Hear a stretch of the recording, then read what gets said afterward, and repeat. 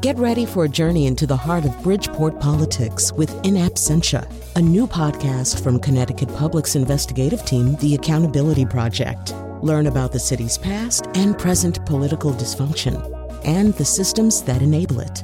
Tune in wherever you get your podcasts. Funding provided by Gregory Melville and Susan Fox and Kathleen Bromage. The coronavirus is not creating this inequity. The coronavirus is revealing this inequity amongst different school districts. Due to the nature of autism, any change in a routine causes a huge disruption to treatment and mood. All of the homeschooling stuff sounds very doable and interesting, but the reality is I'm still expected to fit in an 8-hour workday on top of that. You can't replace a human teacher. I had 6 lunch ladies, I call them, in my kitchen, and we started day one delivering 200 meals to families in our community. Something that's been kind of comforting for me, at least, is that everyone else is doing the exact same thing. Like, I'm not missing out on anything. Kids should go out and study nature, build a garden, read good books, and those will be the things that will help children connect meaningfully to learning. This is an America Amplified special from the New England News Collaborative. I'm Lucy Nalpathanchel from Connecticut Public Radio's morning talk show Where We Live. You just heard voices from across our region reacting to widespread school closures, at-home learning, and educational disruption while states try to delay the spread of coronavirus. This hour, we want to hear your voice. Are you a parent or teacher struggling to make the next few weeks and months work? Join the conversation. 888-720-9677. You can find us on Twitter at NENC New England. Coming up, we'll hear from some parents of students with disabilities who say distance learning cannot serve their children's needs. My first guest is joining us via Zoom, Dan Domenech, Executive Director of the American Association of School Administrators. It's a national group that serves 13,000 public school superintendents. Dan, welcome to our show. Thank you. Great to be with you this morning. It's a stressful time for many people, Dan. In New England, nearly all schools are closed. Opening dates are tentative. They vary from one state to the next. What has been the federal guidance, if at all, to help shape these school closures? Well, the federal guidance seems to be to let the states and the localities make those decisions. We have attempted to work with the CDC in getting more specific recommendations for schools, but it basically always comes back to it's up to the governors and the localities to determine that. But what we see happening today is that 47 out of 50 schools, states have actually closed their schools. The only states that remain open are Nebraska, Iowa, and interestingly enough, Maine in our region. So there's over 124,000 private and public schools that are now closed around the country. It's a pretty general. It's well over 90%. You mentioned that your association has really been trying to work and get guidance from the CDC. We know that information has fluctuated since the beginning of this pandemic, Dan. It's a local decision for school districts, for governors, but I imagine that's caused a lot of confusion and stress on the ground.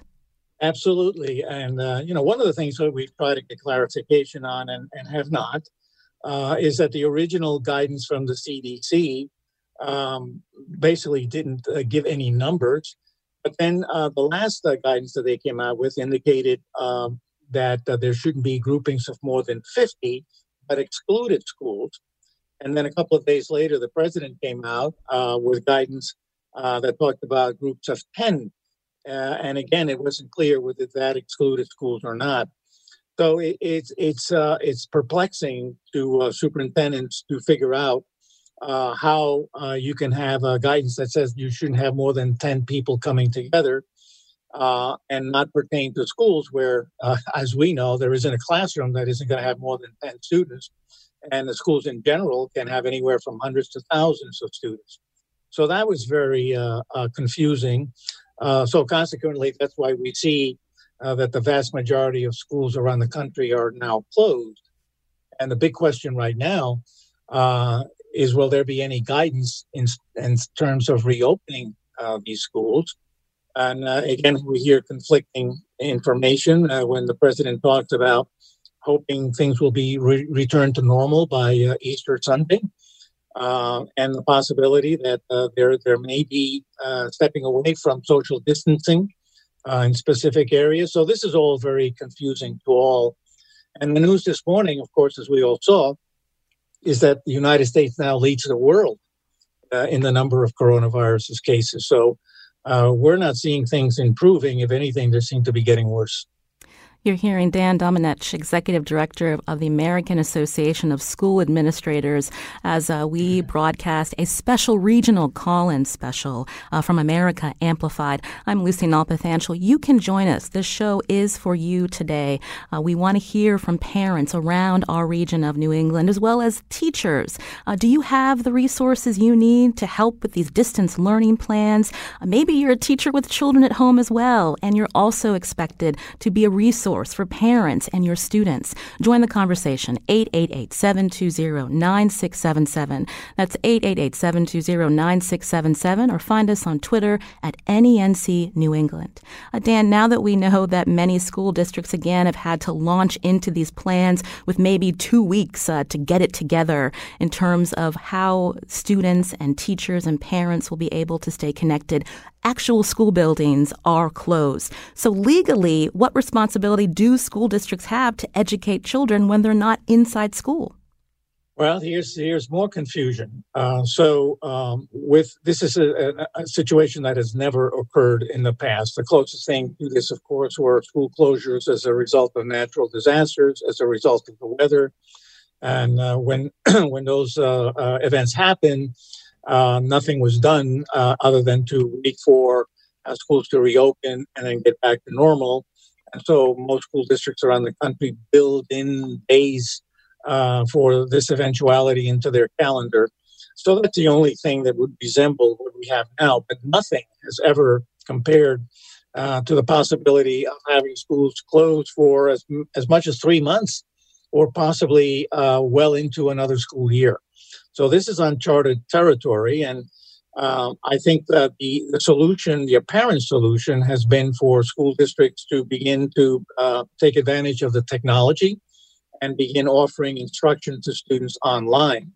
But even that has run into a number of difficulties, not the least of which is that a vast number of school districts don't have the capacity to do that. And Dan, we've heard from certain schools around our region, including an elementary school principal in Calais, Maine. We know that, again, instruction online for students to adjust to remote learning, internet connectivity, as you mentioned, is not an option everywhere in New England. This is what this elementary school principal in Maine told us. My name is Sue Carter, and I'm the principal of Calais Elementary School, as well as the Calais Alternative School. So we're a city, less than 3,000 people. Our free and reduced lunch rate at the elementary school is usually pretty close to about 70%. Like many rural towns, have a lot of substance abuse and poverty in our small city. Not all of our students have technology at home besides a cell phone. Not all of them have Wi-Fi. So our packages consist mostly of paper, pencil, dice, card games, that kind of thing.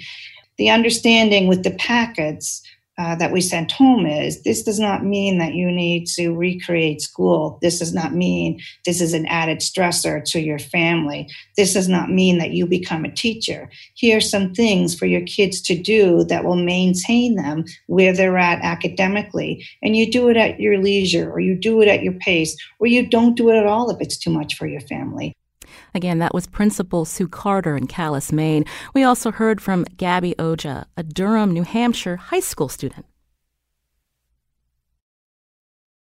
Snowing right now, and because of that, the Wi-Fi isn't the best. A little bit earlier today, I was in a meeting with one of my other teachers, and for like a good couple minutes, I couldn't hear or see anything that was going on, and so that was kind of annoying, honestly. That was tape from New Hampshire Public Radio. Dan Domenech, respond to what you're hearing. We know distance learning is complicated. Accessibility really is a barrier for a lot of people. Yes, it is. And that's something we're very much aware of. And we've been trying to work with the Department of Education and the FCC in terms of making provisions so that families that do not have access to wireless because of economic reasons are provided that access. One of the impediments we're hearing to companies being able to do that is that many of the companies have a restriction that says that if a household is in arrears in terms of payment, they may not qualify for the free services that a lot of these companies are offering. So we're trying to deal with that. We're trying to work with the ECC. Many of you may be familiar with what is known as the E-rate, which is a federally funded program that provides connectivity to schools around the country, and trying to see if the FCC would expand that connectivity again to schools, to homes, again, the families that don't have that because of economic reasons. Some of the things that creative ideas that school districts are doing is that they're using their school buses that have connectivity as hotspots, and they drive those buses into those communities where there is no connectivity in the hope that the students will be able to take advantage of it. But it is a problem, and yet it's another deterrent in the equity factor here. That as much as schools want to and might be able to offer online learning, there are these factors that prohibit all students from being able to take advantage of it. We're going to be going to break in just a little under 2 minutes, but you can join our conversation, especially if you're a parent or teacher. The number 888-720-9677, or find us on Twitter at NENC New England. Dan, just something I wanted to go back to, and if you can answer quickly, we can continue coming up. But in terms of the idea that this is unprecedented, this has never happened before for public schools, is that surprising, especially after 9/11 when we had national emergencies? States have pandemic plans. Why wasn't this something that was on the radar for schools, states to consider? Well, because of the circumstances of a pandemic, which are different from 9/11, where we still had people that were healthy and we still had teachers that were healthy, and those factors did not prevent kids from coming to school. This is a situation where if the only cure that we're aware of is this staying at home so that we don't wind up getting infected or infecting other people, nobody ever dreamt that something like this could happen. Again, you're hearing Dan Domenech, Executive Director of the American Association of School Administrators, a national group that serves 13,000 public school superintendents. This is an America Amplified special from the New England News Collaborative. I'm Lucy Nalpathanchel. Later on in the conversation, we're going to talk more about remote learning and how it impacts students with special education needs. We want to hear from people who are dealing with this right now in their homes. Call 888-720-9677 to join the conversation, or find us on Twitter at NENC New England. When we come back, we'll also talk about the practical and legal challenges of remote learning with children with disabilities.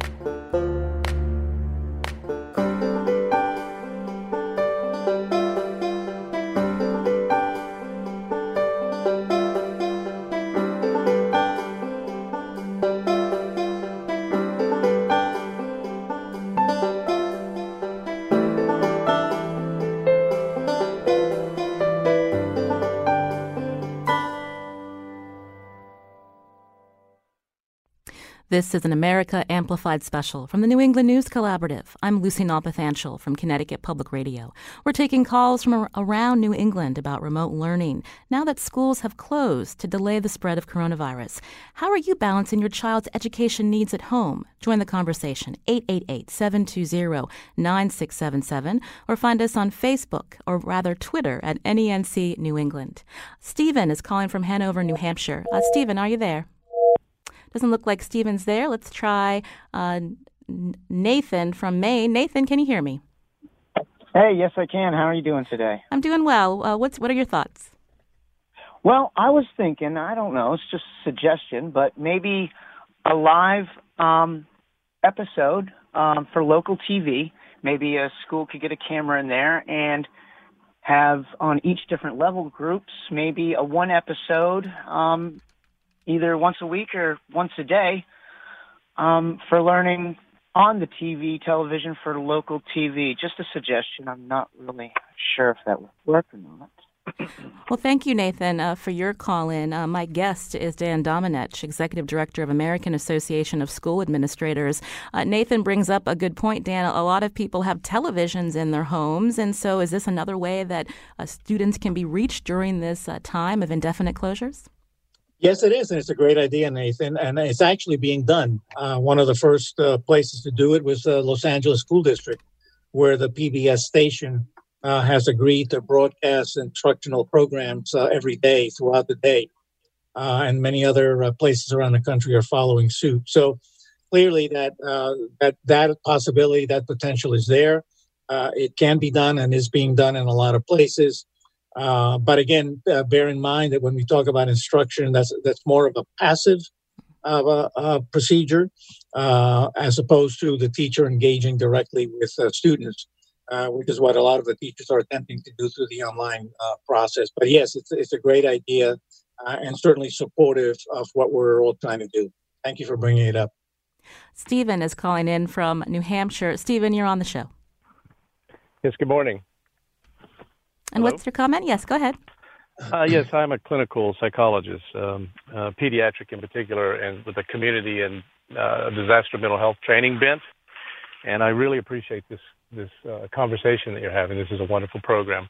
I wanted to call in and just talk about the fact that we have a lot of families who are now struggling at home, and I'm really thrilled to hear the superintendent's on today. And I wanted to stress a couple things, if I may. One, in particular, to make sure that the adults are constantly reminded that it's our job to regulate our affect in order to contain our kids' anxiety and fear over this. None of us has ever been through anything like this. The last time something like this happened was 102 years ago, and so there's no one on the planet that has been through anything like this. And as a result of that, it's going to really put attention on our own mental health. I would encourage you, if you feel so inclined, to go and look at a video. Actually, there are two that I've put out that are actually currently being used in Ethiopia. Actually, I'll just not name the countries, but I know of 8 countries at this point, including this one. And the acronym is SOOTHE, as in soothing your soul.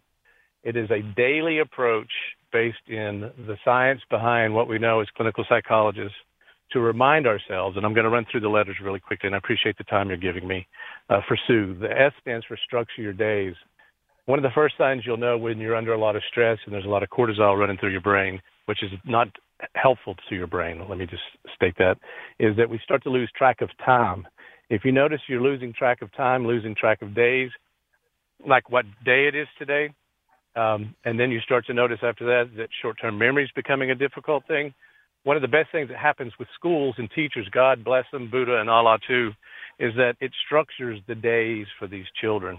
So parents really need to think about how to structure. Keep your circadian rhythms the same as they were. Get up at the same time, go to bed at the same time, structure your day. The video will say a lot about that. It's at drstephenatkins.com. And Stephen, we actually have to get moving on this show, but we thank you for that tip. I know a lot of parents, including myself, need that reminder, again, to help soothe all of us during these stressful times. And we thank you for your call from New Hampshire. You can join us, too, again, for this special call-in from the New England News Collaborative. The number 888-720-9677. You can also find us on Twitter at NENC New England. I wanted to bring another voice into the conversation. Fran Rabinowitz is Executive Director of the Connecticut Association of Public School Superintendents. Fran, welcome to the show. Thank you very much, Lucy. Thank you. Earlier, we talked with Dan about the barriers, the challenges of making sure that all families, especially in our region of New England, are connected as we've taken these unprecedented times to launch these distance learning plans. But I'm wondering, what other supports can school districts provide, especially for your teachers who, again, need to find a way to connect with these students who are forced to learn from home?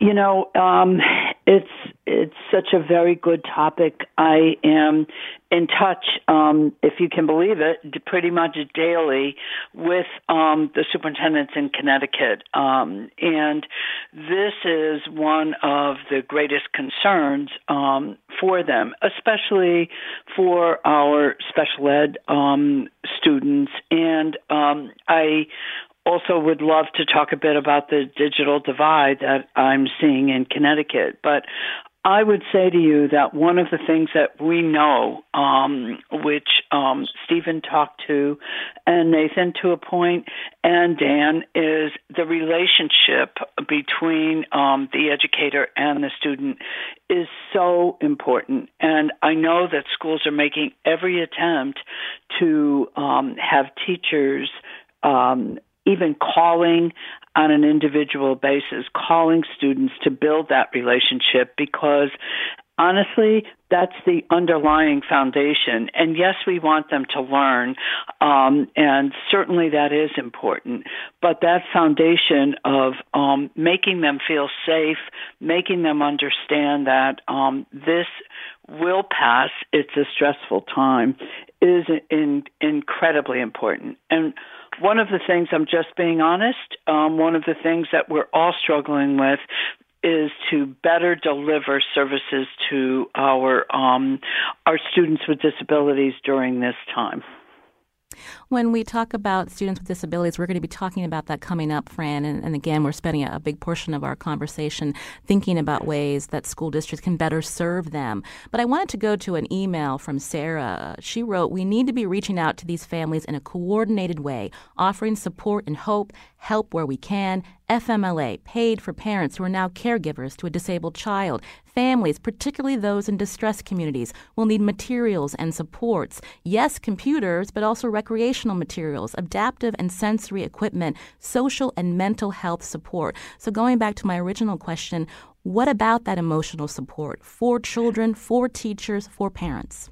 I believe that is, I've been a believer before the pandemic, many, many years before the pandemic, that emotional support, we all need it. And I believe that is incredibly important. And I think at this particular point in time, the way we do that is through communication. And school districts are trying their best to communicate in the context of their school district. It may be through Zoom meetings with parents. It may be through individual phone calls. It may be through emails, text, whatever it takes. The communication is incredibly important. And it's just letting kids know that we are there, that there is that caring and that love for each other, and that we're going to get through this together. Fran Rabinowitz, again, you're executive director of the Connecticut Association of Public School Superintendents. You've been a superintendent in a suburb as well as a big city like Bridgeport, Connecticut. We know there are variations around our state alone in terms of access to high-speed internet. Just the other day, I saw parents on Facebook in Hartford saying they're still struggling to get computers to their children, even though the schools have been closed now for almost 2 weeks. Should there have been more collaboration statewide to hand out these resources, because individual school districts have really been left on their own? I think the one bright spot in this, frankly, I do believe that we need to step up to the plate as a state, and we need to ensure that the students in our challenged communities have what they need. I would say to you, thankfully, the Dalio Foundation has come forward with 60,000 computers, which is certainly a help. There is a task force now of superintendents that are overseeing the distribution of those computers. Hopefully that is happening right now. But let me point out something. That's wonderful, and I'm thrilled that every child will get a computer. I know what it was like in Bridgeport. I know what I was not able to give the kids. And frankly, they had Chromebooks 7 through 12 when I was there 3 years ago. But those Chromebooks are now 7 years old, and there's been no funding for new ones. So I know that there is a great need for that. But on top of that, you have a need for when they get these computers, are they going to know how to work them with their families? And again, the Wi-Fi. And I think we need to move into a coordinated approach to ensuring that they have the hardware, they have the software, the portal, the resources available, and it's a monumental task, but it's never been more important than right now. And Fran, you mentioned the Dalio Foundation. Again, this is a major philanthropist, philanthropy based in Connecticut, a public-private education partnership that has agreed to give money towards Chromebooks to schools and students in need. I wanted to bring Dan Domenech back into the conversation, Executive Director of American Association of School Administrators. Dan, I asked about should there be more statewide collaboration to help specific school districts. What are you seeing from a national perspective, again, because internet connectivity is an issue in all states? Yes, it is. And by the way, let me give a shout out to Fran, who was one of our exceptional state executives. So nice to hear from you this morning, Fran. Good to hear you, Dan. We're, as I had mentioned earlier, we're trying to get the FCC involved, and definitely as additional legislation is being crafted in the D.C. area to make provision for the lack of computers in homes that cannot afford to have that connectivity. That the E-Rate is already a tried and tested program. It works well in all of our schools. It seems to be at this point the most expedient way of meeting those needs. And we're very much working with the Secretary of Education and the FCC to hopefully have this happen before this, definitely the school year is out within a matter of a couple of weeks. We'll see if that can be done. You're listening to America Amplified Special from the New England News Collaborative. I'm Lucy Nalpathanchel from Connecticut Public Radio. We wanted to talk about remote learning, how shifting to it in a short time period is difficult enough. But how do these distance education plans crafted by school districts meet the needs of children with disabilities? You can join our conversation, 888-720-9677, or find us on Twitter at NENC New England. I wanted to take a call from a parent calling from Rhode Island. Ramona Santos is on with us. Ramona, welcome to the show. Thank you so much for having me. You are a parent of a child with a disability. You live in Providence, Rhode Island. You're also Executive Director of Parents Leading for Educational Equity. What has the last 2 weeks been like for you trying to help parents figure out what to do now?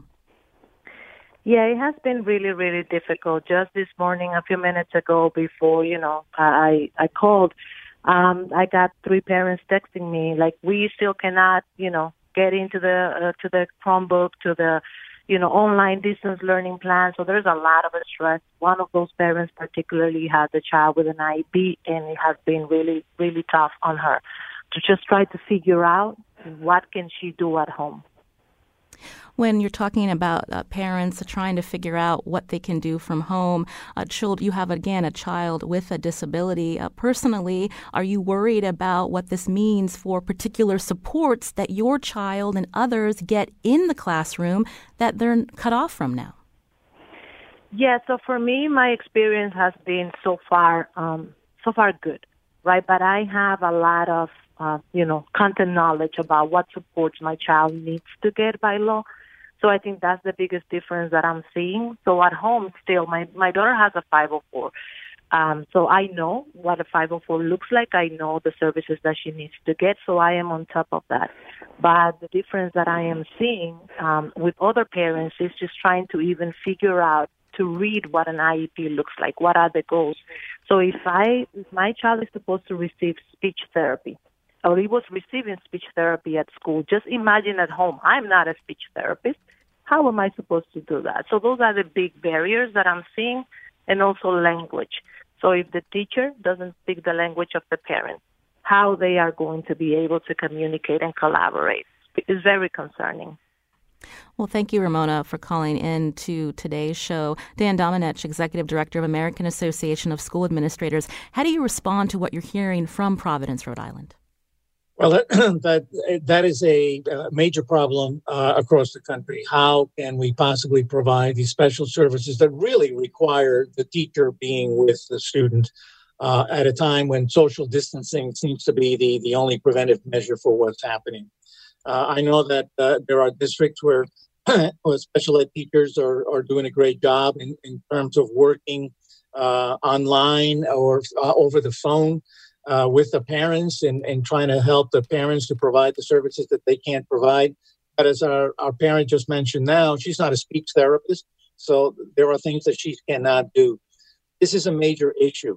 One of the things that districts are hoping that they will be able to do, and this was mentioned as well, is compensatory education, that after this is over, and hopefully sooner rather than later, that the districts will then be able to provide compensatory education to a lot of these students that required service and did not get them.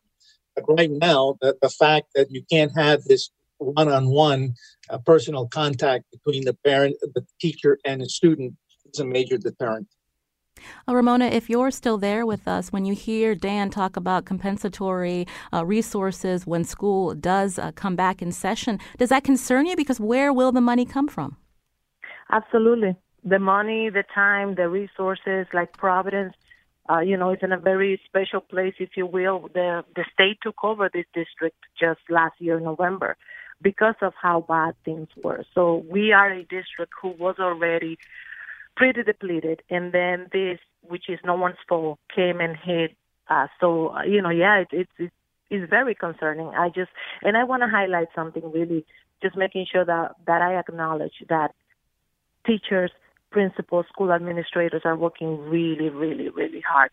And this is something that is really, like others have said, unprecedented, and that I don't think anyone was ready to take on this crisis. But, and I want to acknowledge that, but this is just really highlighting the deep-rooted inequities on, the education system for students with disabilities, but also for multilingual language learners.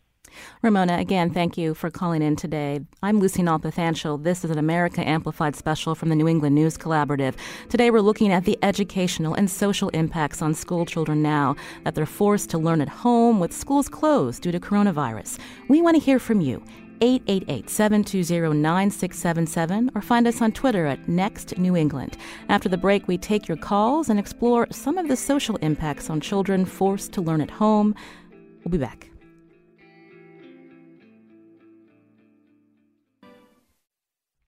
This is an America Amplified special from the New England News Collaborative. I'm Lucy Nalpathanchel from Connecticut Public Radio. How has the coronavirus shutdown affected your home life? Is your child adjusting to learning at home? Do you have a child with a disability and worry about certain supports like physical therapy, speech therapy that you're not getting for your child? If you're a parent, how are you doing out there? Join the conversation. 888-720-9677. Again, you can also call 888-720-9677. Or find us on Twitter at NENC New England. Mara's calling from Maine. Mara, you're on the show. Yes, thank you. Hi, I'm Mara McDermott, and I'm a parent. I'm a former special ed teacher up until last year. I teach in the public schools. So in my own district, my daughter had a lunch group, and they met yesterday through, I guess, what would you call it, Zoom or teletherapy. So I made lunch for my daughter, and then I left the room and let her talk to her OT, her speech therapist, and her other peers, and they grouped together on a Zoom meeting. So she was getting services that way. The other thing I do is I have a very structured day for us. We are, quote, in school from 8 to 2:30. We take a half-hour break for lunch at 12, and then we go for a walk, and we would do a 2-mile walk regardless of the weather. I drag her out there. She drags me out there. We get that done, and we try to get some fresh air and exercise. I keep a chart on the refrigerator, and we check off everything we do. morning, get ready, get dressed, what we're doing throughout the day, if we're reading, if we're doing our exercise, and we try to keep a lot of structure. I think that as a school, we're touching base with all kids that we haven't heard from. We're trying to get eyes on them every day and connect with them, give them encouragement and just let them know that we're there. Well, thank you. Thank you, Mara, for calling in today, again, from Maine. I wanted to add someone into our conversation now, Jane Bergeron-Beaulieu, joining us via Zoom. Mara says they're using Zoom to stay connected. She's Executive Director of the New Hampshire Association of Special Education Administrators. This is a group that serves special ed teachers across New Hampshire. Jane, welcome to the show. Thank you very much. I'm happy to be here. I'm sure you heard our caller, Mara from Maine, talking about trying to find different ways for her child with a disability to stay connected, to get those supports. What kind of instruction or guidance are you giving administrators throughout New Hampshire to help with students who are used to having IEPs or individual education plans? Well, as we launched into remote learning in New Hampshire, we've been very fortunate to have all of our professional associations working together, the superintendents, the special ed administrators, NEA New Hampshire, our school boards, and our principals. And as we launched into remote learning from the lens of special education, there were some fundamental principles that we tried to reinforce with our special educators and our special ed leaders. And the first one, as we've heard today, is to first and foremost consider the health and well-being of our children, as well as all of the adults that they're connected to, and keeping that in mind throughout this very difficult time. The second one, principle that we've kind of guided people through was, in terms of kids with disabilities, making sure that their learning continues and that they have the opportunity for participation in the general ed curriculum and that continued opportunity for a free, appropriate public education, which we know as FAPE. And FAPE and general ed looks very different now. FAPE and general ed is in the home setting, which has presented many challenges for us in terms of delivering the services outlined in kids' IEPs. Jane, I wanted to bring in some tape that we got. We spoke to a mother who has a child on the autism spectrum. Her name is Emanuela Palmeres. She's talking about the lack of supports for her child. Special needs parents right now are carrying a huge emotional burden. Many of us are not allowed to parent because we are trying to do our best to deliver services instead of parenting. We are terrified of regression. So we don't know how far the regression could go. It could be a couple of behaviors you've been able to eliminate, or it could be as possible that, you lose some communication. So it's a very scary time right now. Jane, how do you respond to a parent like Emanuela who's worried about regression? I think it's a very scary time for kids, for parents, as well as for educators. In New Hampshire, as I think across the country, how we deliver these services for remote learning when it comes to kids with disability has been left up to each state. In New Hampshire, we're using a variety of different platforms when it comes to special education, and our teachers are trying very hard to stay connected with families. They're providing teletherapy, whether it be speech, OT. Our school psychologists are working with families. We've got online learning. We've got folks who are using Google Classroom. We've got teachers who are using YouTube. One of the biggest things is connecting with families, and if they can't be there face-to-face with the students, really consulting with the parents in terms of how to implement some of the services in the IEPs. And we're finding that in a few rare cases, that can't happen, especially for our medically fragile kids who may need a nurse all day or a one-to-one aide by their side. But for the most part in New Hampshire, our teachers are doing a stellar job. It certainly is not perfect. We're learning along the way. In New Hampshire, it's just been week 1. And we've learned quite a bit during this past week. But very important is connecting with those parents. You're hearing Jane Bergeron-Beaulieu, Executive Director of the New Hampshire Association of Special Education Administrators. You can join our conversation too, 888-720-9677, or find us on Twitter at NENC New England.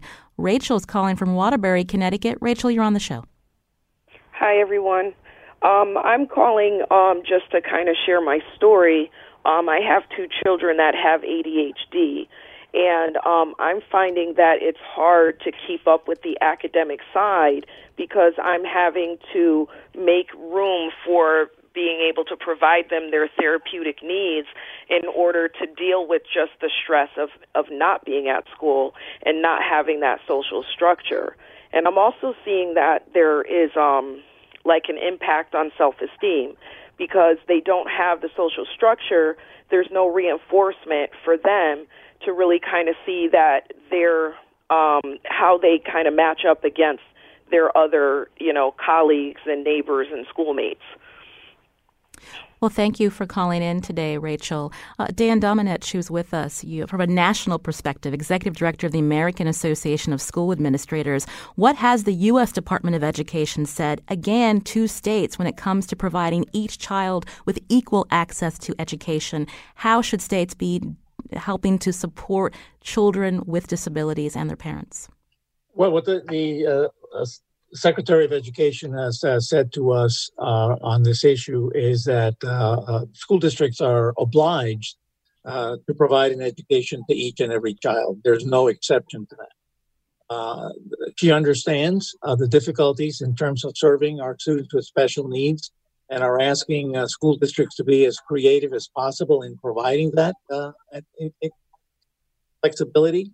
But she also understands the difficulty of doing this.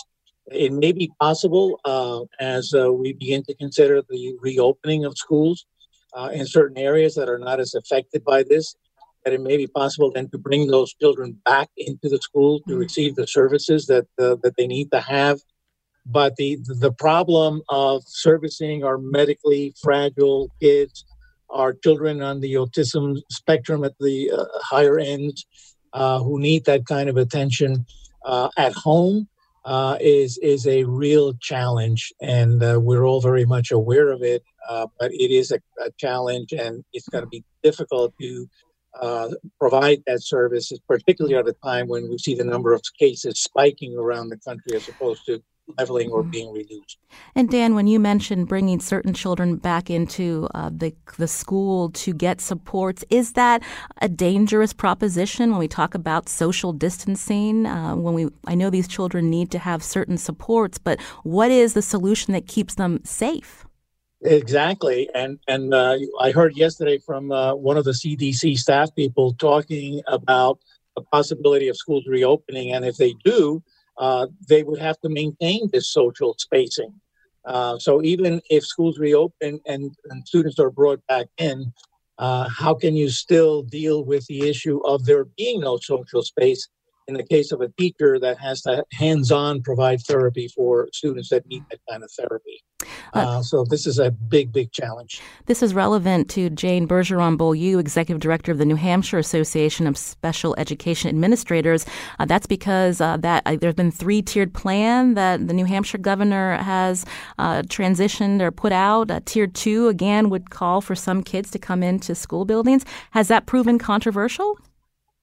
It has. And again, as I mentioned, all of our associations are working together, and we actually did submit a letter to our governor asking that model be reconsidered just for the health and well-being of the children and the staff who serve those students. We raised some significant concerns. There was just a very small portion of schools who decided to use that model. And so we, I think, are going to have continued conversations about whether or not that should continue.